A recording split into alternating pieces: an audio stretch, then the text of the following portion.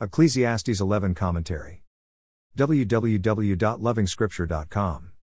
The teacher turns to investment. There are no straight equations.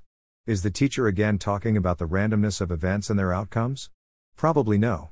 The author is carefully pointing the reader to the sovereignty of the Creator God even in matters of commerce and industry. God has the last word. Go ahead and invest, but know the Lord has the last word. Invest when parameters are suitable.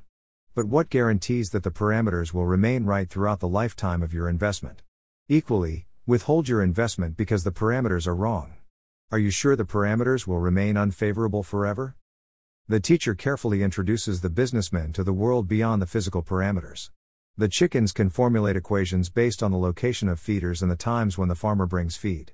But they do well to look up and know that the farmer can change all these parameters. Men don't have to be chicken heads. Of course, the wise hen will still instruct her chicks on the location of feeders and meal times. Enjoy life when you can, but understand that hard times always come. The Prophet cum teacher is drawing our attention to responsibility. Whatever we do has consequences. Probably life isn't meaningless after all. Yet the teacher still insists that everything to come is meaningless. Are we looking at another version of the word meaningless? Probably yes. The future is unknown. The details are missing. Even the headlines end with question marks. Again, the Prophet cum teacher is appealing to a world that takes life on the whim. There is more to life.